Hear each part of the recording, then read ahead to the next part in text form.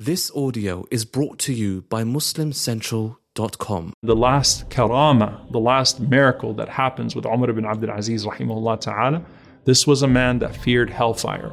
Despite resembling the people of paradise his entire life.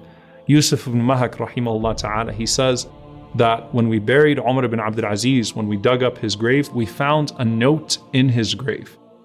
And that note was clearly not written by human hands.